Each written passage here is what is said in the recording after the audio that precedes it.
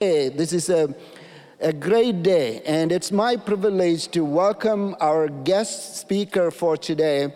And all his credentials, everything is in the bulletin, and I'm not going to do a formal welcome. But a very good friend of mine, Pastor Steve Gladen, and his wife Lisa are here with us. And he has been, yesterday, I don't know how many of you were here for our small group ministries training.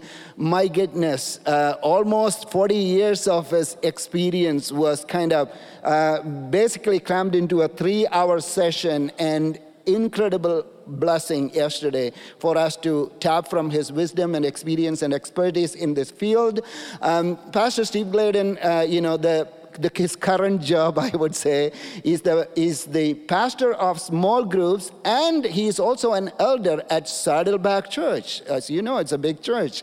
I remember being introduced to him through one of my friends, Jim Rhodes, and when I met him, it was a casual meeting. I thought, I was basically, a nobody. I was not working anywhere. I was just writing my book and all that kind of stuff.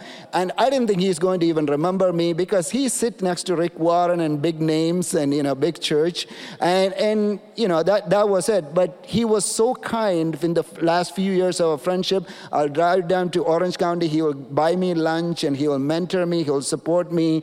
And I had this incredible privilege to walk with some of this journey together and learn from him in private sessions that way. So I invited him, and he was such an honor, Pastor Steve and Lisa, for being here. So let's give them a warm Lake Avenue welcome, round of applause for Pastor Steve Gladen.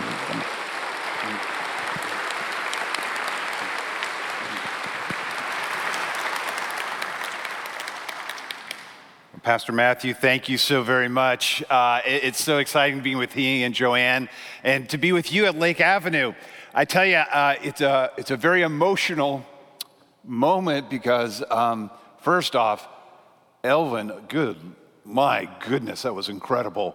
And then the shepherd's class, I'm like going, I feel like I should just come up here and close in prayer, and then we'll call it a good day. But it's exciting for me because 40 years ago, I was coming across the 210 freeway from the Midwest to attend Fuller Seminary. And I had the privilege of attending Lake Avenue congregation in that fall. And I just came as a visitor, and we were in the old building, and Paul Cedar was the pastor. So it's so exciting just to be here with you. But what's even more exciting is what's in store for Lake Avenue. I can't tell you the ride of God's Spirit that you will be on as Pastor Matthew and Joanne lead you in a journey that's going to help Lake Avenue just surpass the legacy from the generations upon generations upon generations. There's not too many churches in America where you can go there. I met somebody, they go, oh, this is my third generation that's at Lake Avenue. And I'm just like going, incredible history, incredible what God is going to do. And I'm very excited to bring this to you. So could we stand for the reading of God's word? And I'll be reading in John 21, and I'm going to start at verse 15, if I could. It says, when they had finished eating, Jesus said to Simon Peter, Simon, son of John. This is one thing about laptops. You cannot touch them too quick. Let's take two in God's word. When they had finished eating, Jesus said to Simon Peter, Simon, son of John, do you love me more than these? Yes, Lord, he said, you know that I love you. And Jesus said, feed my lambs. Again, Jesus said to Simon, son of John, do you love me? And he answered, yes, Lord, you know that I love you. And Jesus said, take care of my sheep. The third time he said to him, Simon, son of John, do you love me? Now Peter was hurt because Jesus has asked him for a third time, do you love me? And he said, Lord, you know all things, and you know that I love you. And Jesus said, feed my sheep. This is the word of the Lord. You may be seated.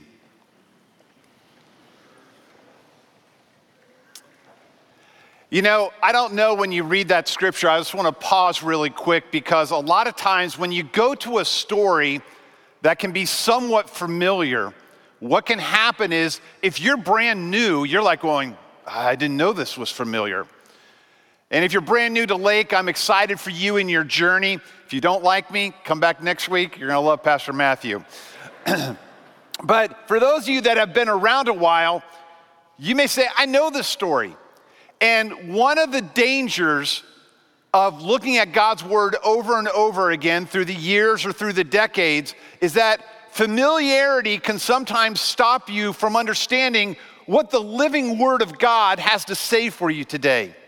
And whether you're sitting up in the balcony and whether you're sitting on the floor, wherever you're sitting at, I just want to encourage you that as we go through this story, don't jump to the conclusion, I know where he's going.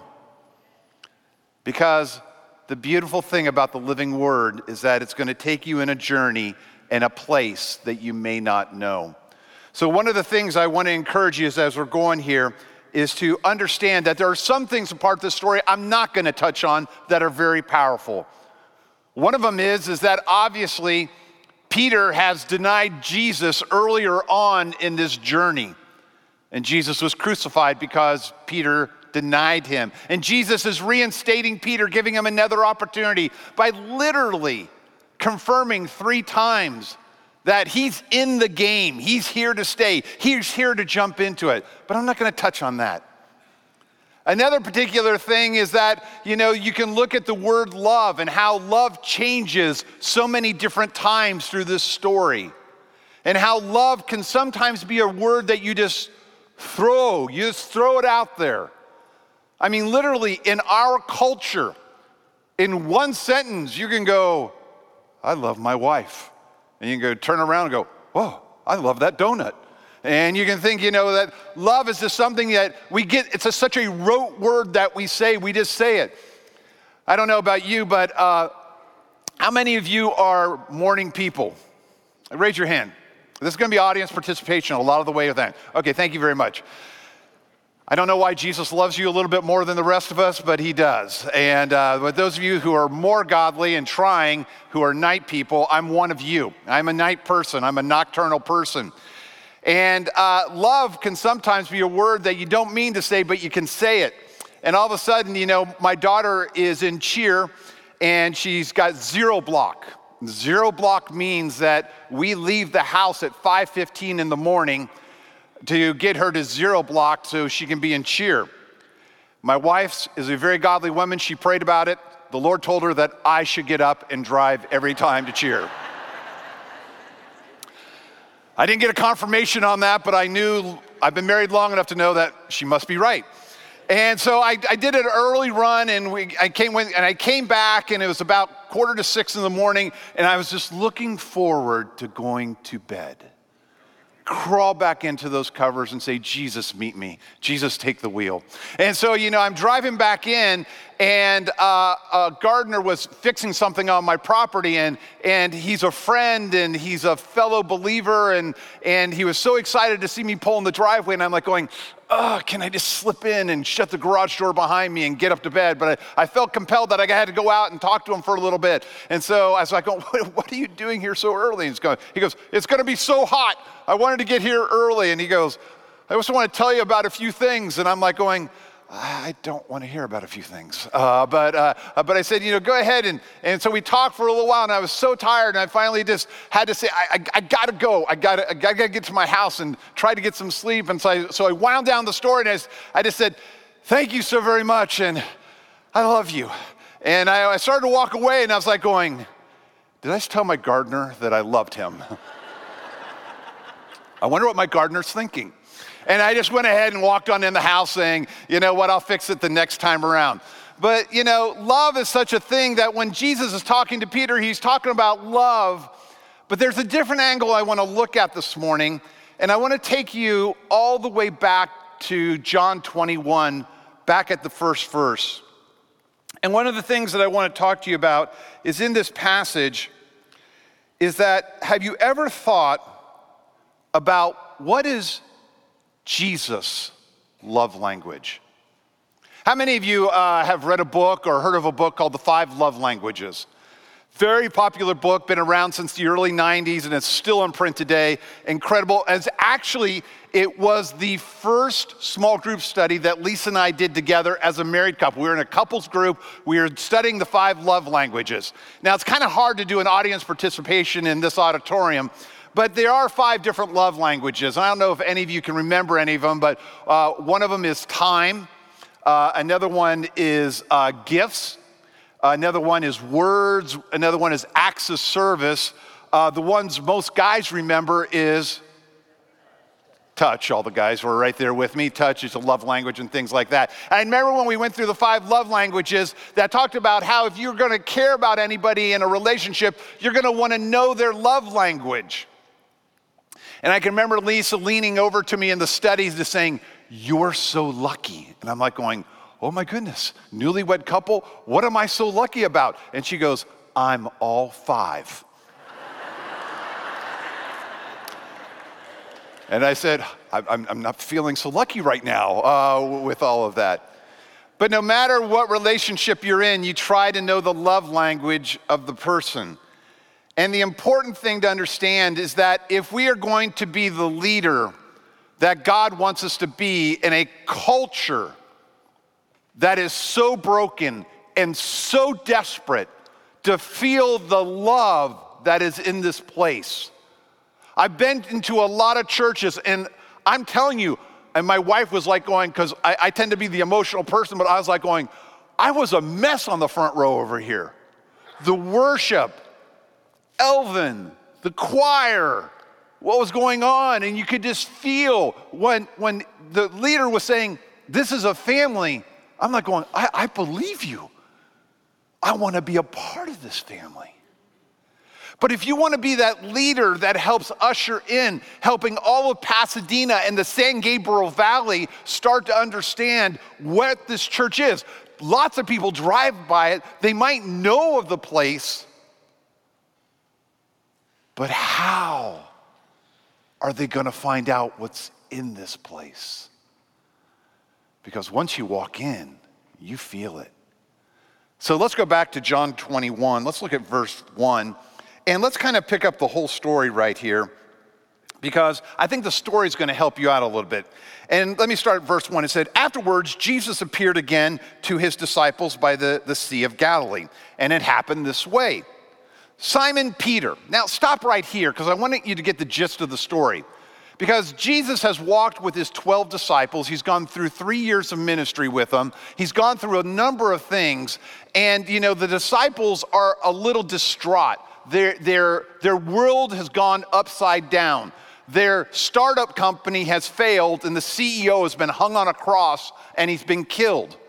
And they don't know what's going to happen. And even though Jesus has already appeared a few times to them, they are still not sure what God's plan is for their life. If you're sitting here and you're not sure what God's plan is for your life, I want to encourage you, because God's word has a great story for us here. But Simon Peter, as scripture says, Peter, his name had already been changed. The Son of God had gone to Peter and said, "Hey, your name was Simon, I'm changing it to Peter." Now, where Peter felt comfortable enough saying, in John 21, "I think I'm going to go back to my old name," I don't know. But it shows that he's drifting back to saying, I got to go back to the familiar because I'm scared. And so it happened this way. Simon Peter, Thomas, known as a cool Greek name right there, Nathanael from Cana of Galilee, the sons of Zebedee, and 2 other disciples were together. "I'm going out to fish," Simon Peter told them. And they said, "We'll go with you." Now, what you got to understand is when Peter's saying we're going out to fish, he's not saying, "Hey, I've chartered a boat down at Dana Point. You guys want to come on? We're going to do some deep sea fishing, and we're just going to go out for the day." What Peter is saying here is, guys, we better go back to what we know, and we got to go back to fishing. We got to go back to our profession. And Peter, being a leader, whether good or bad, took 7 of the remaining 11 disciples off mission. He literally is undermining what Jesus has put in place and said, I'm going to take 7 of you. Let's go back to fishing. So they went out and they got in the boat. But that night, they caught nothing. Early in the morning, Jesus stood on the shore, but the disciples did not realize that it was Jesus. I want to pause here for a second. You can go through a lot of trials in your time, and you can think that Jesus isn't present. And I just want to encourage you. Jesus is on the shore. You may not see him, you may not recognize him, but he's on the shore. The disciples did not realize that it was Jesus. And he called out to them. He goes, hey, friends, do you have any fish? And scripture says the fishermen answered, no, they said. But let me give you a little context. 7 grown men that were fishermen, not very versed in language very well, had been out all night, so they're sleep deprived, didn't catch anything, so they're aggravated, and they're hungry, so they're super hangry. And they're seeing some yahoo on the shoreline saying, hey, you got any fish? They didn't answer just no, but because there's other kids in this audience, I thought I would give you the nice word. But no, they answered. And he said, throw your net on the right side of the boat and you will find some. And when they did, they were unable to haul in the net in because of the large number of fish. Now catch this. Then the disciple whom Jesus loved said to Peter, it is the Lord. John is sitting next to Peter on the boat and he's saying, hey dude, it's the Lord. It's the Lord. And then Peter does something that is always mysterious to theologians all over the place. And as soon as Simon Peter heard him say, it is the Lord, he wrapped an outer garment around him, for he had taken it off, and then he jumped in the water. Most of us, when we get in the water, we take our clothes off, and then we jump in the water. Peter is doing quite the opposite. Now, you got to ask yourself the question, why was Peter so disshuffled? Why was he so disshuffled that he would hear the Lord's name and it would cause him to put a jacket on and then jump in the water? And when you look at the context of the story, you start to understand that what just happened when they threw the nets on the right side of the boat and when they hauled in the fish, Peter was having deja vu. Peter was understanding that this is the same storyline in Luke chapter 5. When Jesus called Peter into the ministry, into being a leader that God wanted him to be, it was the same story. And he goes, I know this story. In Luke 5, I was fishing all night. I couldn't catch anything. And he says, throw your nets on the right side. And we catch lots of fish. And Jesus says, I'm going to make you fishers of men. And in the moment of despair, in the moment of being down, God is greeting him here and says, all right, one more time. Let me bring you the story. We did it in Luke 5, but let's crank it out one more time in John 21. Going to help you connect the dots, to help you know that I am in control.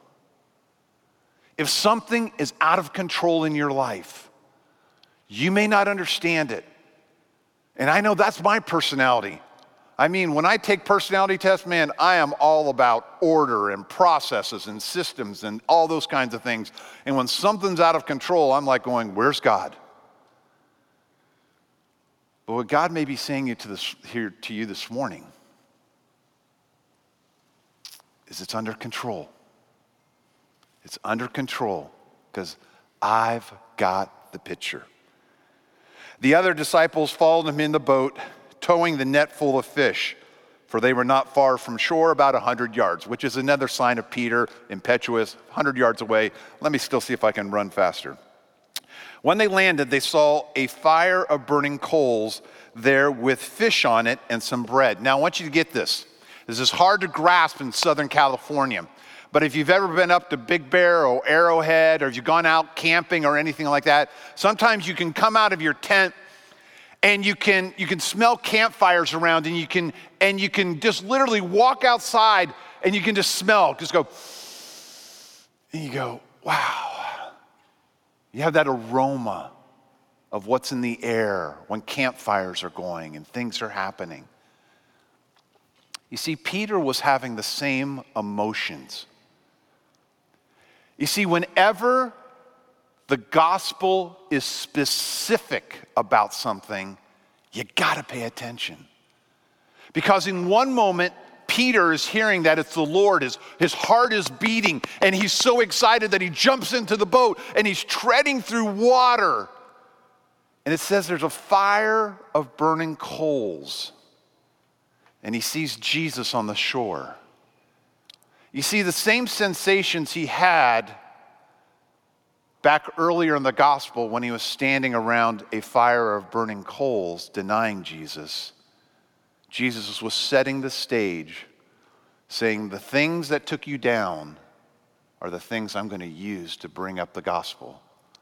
Fire of burning coals is only used twice in the scriptures, right here and at the denial that Peter was talking about. And Jesus said to them, bring some of the fish I have caught. So Simon Peter climbed back into the boat, and he dragged the net ashore. It was full of large fish, 153.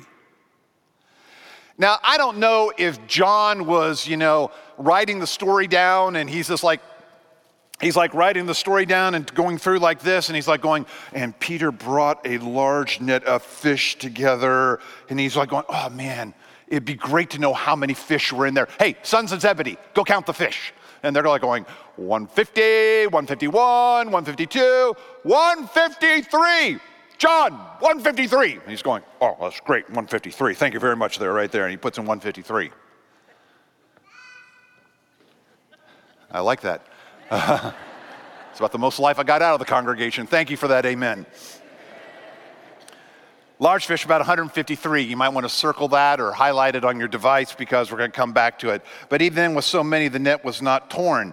And Jesus said to him, come and have breakfast. None of the disciples dared ask him who you are because they knew it was the Lord.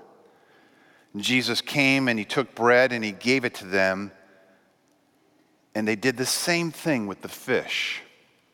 Now, what you've got to understand in this story is Jesus knew what would get the disciples through this next part of the journey. You see, when Jesus is saying, come and have some bread and some fish, you and I are thinking of like going to a fish place and say, I'm getting some fish and chips or something like that. What Jesus is saying here is think in 1 Corinthians 11 when communion was happening. Communion wasn't like a quick communion thing that you may do in church. You get a little shot glass, put some juice in it, get a little cracker, and you do that. I didn't mean that. It's something that you think. But communion back in the day, it was a meal. It was presence. And when you talk about family, it was community. It was a community, like when you get your kids around the table when they're being godly. We've got our kids around the table and it's a mess. But imagine getting your kids around the table and you actually have a conversation and things are going good. That's what Jesus is talking about here, and he's giving to them. And it says, Jesus came and he took the bread and he gave it to them, and they did the same thing with the fish. Now, this was the third time Jesus appeared to his disciples after he was raised from the dead. And then we get a familiar passage coming right back around to 15. It said, when they had finished eating, Jesus said to Simon Peter, Simon, son of John, do you love me more than these? Circle the word these, highlight it, circle it, because have you asked yourself the question, what are the these? When Jesus is saying, do you love me more than these? What's he talking about? Is he pointing to the sons of Zebedee? Do you love me more than these?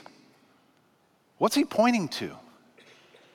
You see, what Jesus was pointing to, and it's very important for you to understand this, and you know the context of the story, Jesus was pointing to a pile of 153 fish. You see, to you and me, you would say, yeah, I love you more than 153 fish. Throw another 100 on there. I love you more than 253 fish. But you got to understand that in the first century, the payload of what they brought in, 153 large fish, that's why it said in the Gospels the net wasn't broken, which is a miracle, was the equivalent of about a quarter's worth of pay. It was like the payday. It was the payload. It was the mother load. And what you have to understand is that Jesus is saying, do you love me more than financial security? Now, I understand Jesus is only asking for 153 fish, where Pastor Matthew, he wants your car, your house, your vacation home, a few other things. But, we'll stick to the Bible story for right now. But he's saying, do you love me more than these? Every one of us are driven by comfort. Every one of us are driven by control. Every one of us want to make sure we're taken care of. And to hand it over to somebody else can be pretty scary.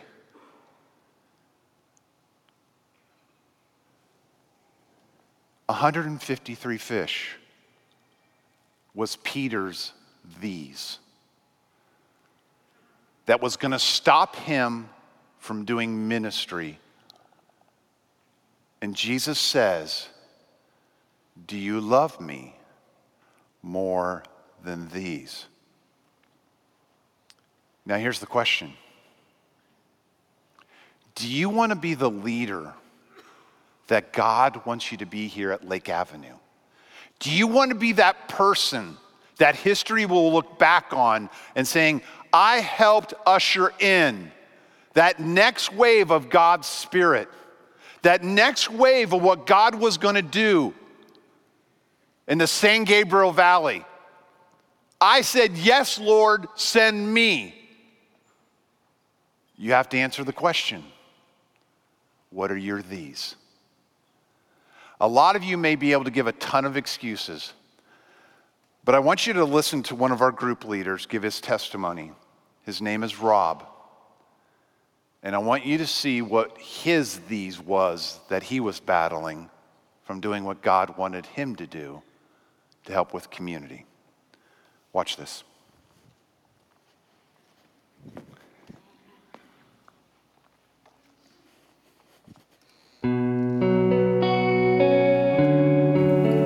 My name is Rob Trotloff. For the past 5 years, I've been living my life flat on my back. My spine is literally falling apart. If someone were to ask me 20 years ago or 30 years ago where I would be right now, being flat on my back with constant pain is not where I would have put myself.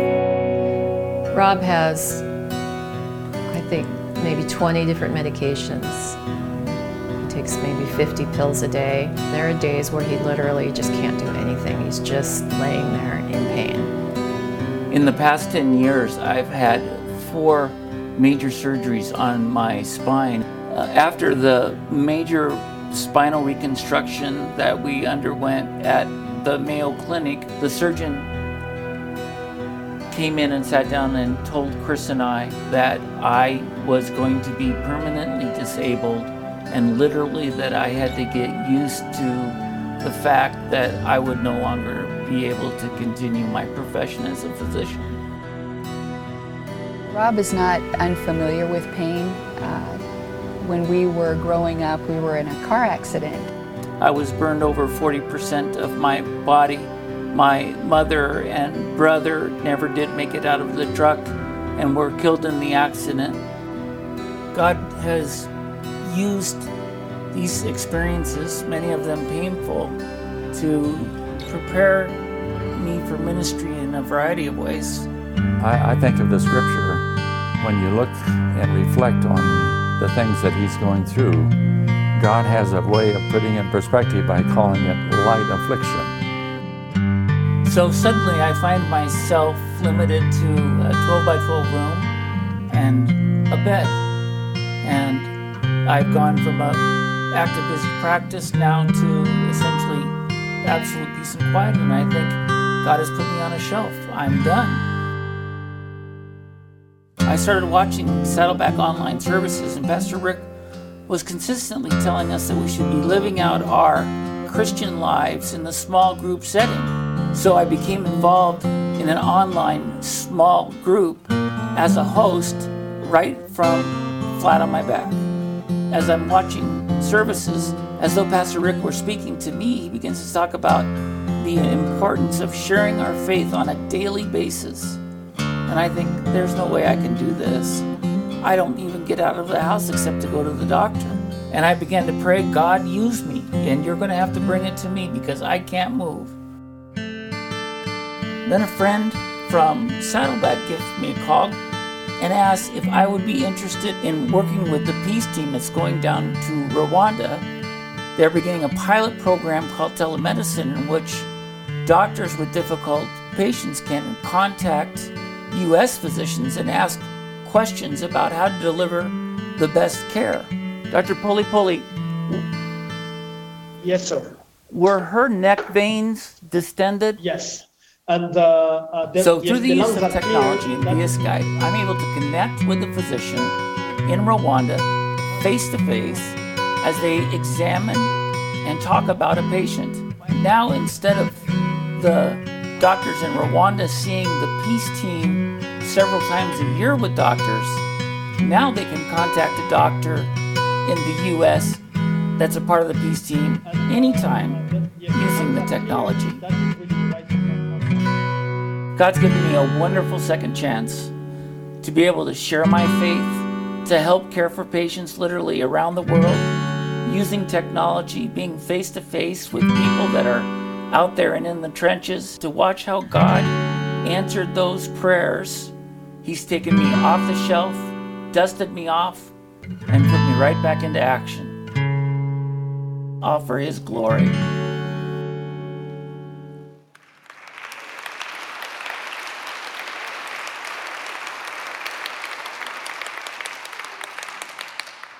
So what's your excuse? I don't think many of you are lying flat on your back. But what's your excuse? What are your these? Even once you figure those out, which Peter did, I know where you're going next because Peter went there. If you look at John 21:21, Peter says this. When Peter saw him, he asked, Lord, what about him? You got to go back to verse 20 to pick up the story, but John was trailing Peter and Jesus in this little dialogue. And all of a sudden, Peter's saying, yes, Lord, I'll feed your sheep. I'll take care of them. Yes, Lord. Yes, Lord. And then he's like going, uh-oh, what did I get myself into? And he noticed that John was trailing behind him. And he said, well, Lord, I know what you want me to do, but what about him? Every one of you in here are saying, why should I? Because there's somebody else. In your worship folder is a little card right here. I'd like everyone to pull it out. Just kind of wave it to me all the way up in the balcony, even with the bright lights. I love that. I can see that. Phew, looks like a Pentecostal service. But yeah. On this card right here, it gives you an opportunity to do what Jesus did to the disciples and saying, come, let's grab some fish. Let's grab some bread. It gives you the opportunity to say, not what Peter said, what about him, but what about me? And I just want to let you know, I've trained a lot of small group leaders, and leading a group isn't hard because this church makes it so easy. The staff are here to help you. But here's the journey that is asking you to go on. You have two check boxes right there. One, yeah, I'd like to join a short-term group. If you are a low bar person and you feel like not jumping into the game and letting God use you, how was that for some Catholic guilt? But you can join a group if that's what you want to do. I mean, if that's, what you have to do. But the great thing is that the box right below it is grab a couple of friends and be a host. And let me tell you what host stands for. If you have a heart for people, if you can open up a place, any place, your office, a coffee shop, your home, if you can serve a snack, if you can turn on a video or turn on the talk it over or turn on the message application guide that the church has here for you. If you've got two friends, how many of you have two friends? Raise your hands right now. How many of you have two friends? I'm not going to quit. Come on. If you want to get out of here in time for lunch, you better answer the question. How many of you have two friends? Okay, it's about everybody. If you got two friends, you can pull them together and say, do you want some fish and bread? Or you may want to step it up a little bit. But you could literally just host them at your house and say, could we talk about what God said on the weekend? Do it with your friends. Check that box. Fill in the information at the bottom. I want each one of you to say, yes, Lord, I love you. I'll feed your sheep. Because Jesus' love language isn't this beautiful building, isn't the beautiful pipe organ, isn't the beautiful everything that's around here. But Jesus' love language is the person to your left and to your right. Jesus' love language is saying, will you be the one? Or are you going to point like Peter did and said, hey, what about John? Be the person that takes that step. I want to give you a couple seconds. Grab a pencil out of the thing in front of you. Grab a pen, grab something, and just fill out this card and just take a moment to say, God, I'll take a risk with you. I know you're on the shore. I know you're there. Let me pray with you. Father in heaven, thank you so much for the honor and privilege to have a trip down memory lane for me from 40 years ago when I used to hang out at this place and hang out with these people and be in an adult class. Lord, I'm so grateful for that. I'm so blessed, Lord, by the legacy that this place poured into me. And I can't express the gratitude that I have for this church and what it has meant to me and my ministry. But Lord, right now, as we've kind of unpacked your word and read the scripture, Lord, I pray that this scripture would be a living word into each person's heart. From all the way through the balcony, through all the way on the floor. Lord, I know the enemy is saying, I don't know if you can do that. I don't know if you got two friends. I don't know if anyone's going to listen to you. I don't know. But I know Jesus is there saying, I do know. And Lord, I would pray that what this culture needs more than anything else is a loving community to welcome them. Lord, I pray that you would help each person here say, I'll take a step with you. If anything that Rob's testimony communicated, if people are willing God can use them. So Jesus, as the cards are filled out, I pray that you would just touch the person that may have two friends that said, hey, I could invite them over for a little something to eat and chat about what happened on the weekend. Or Lord, for the person that said, I may be new to this community. I may be new to the San Gabriel Valley, to Pasadena, and I don't know anybody.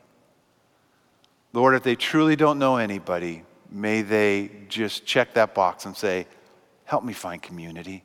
Help me find the family that I feel in this place. So Jesus, I pray that your anointing would go on in this moment as we have an opportunity just to respond to you, Lord, in what you're saying to us on this particular Sunday morning. In Jesus' name. And everyone said, amen.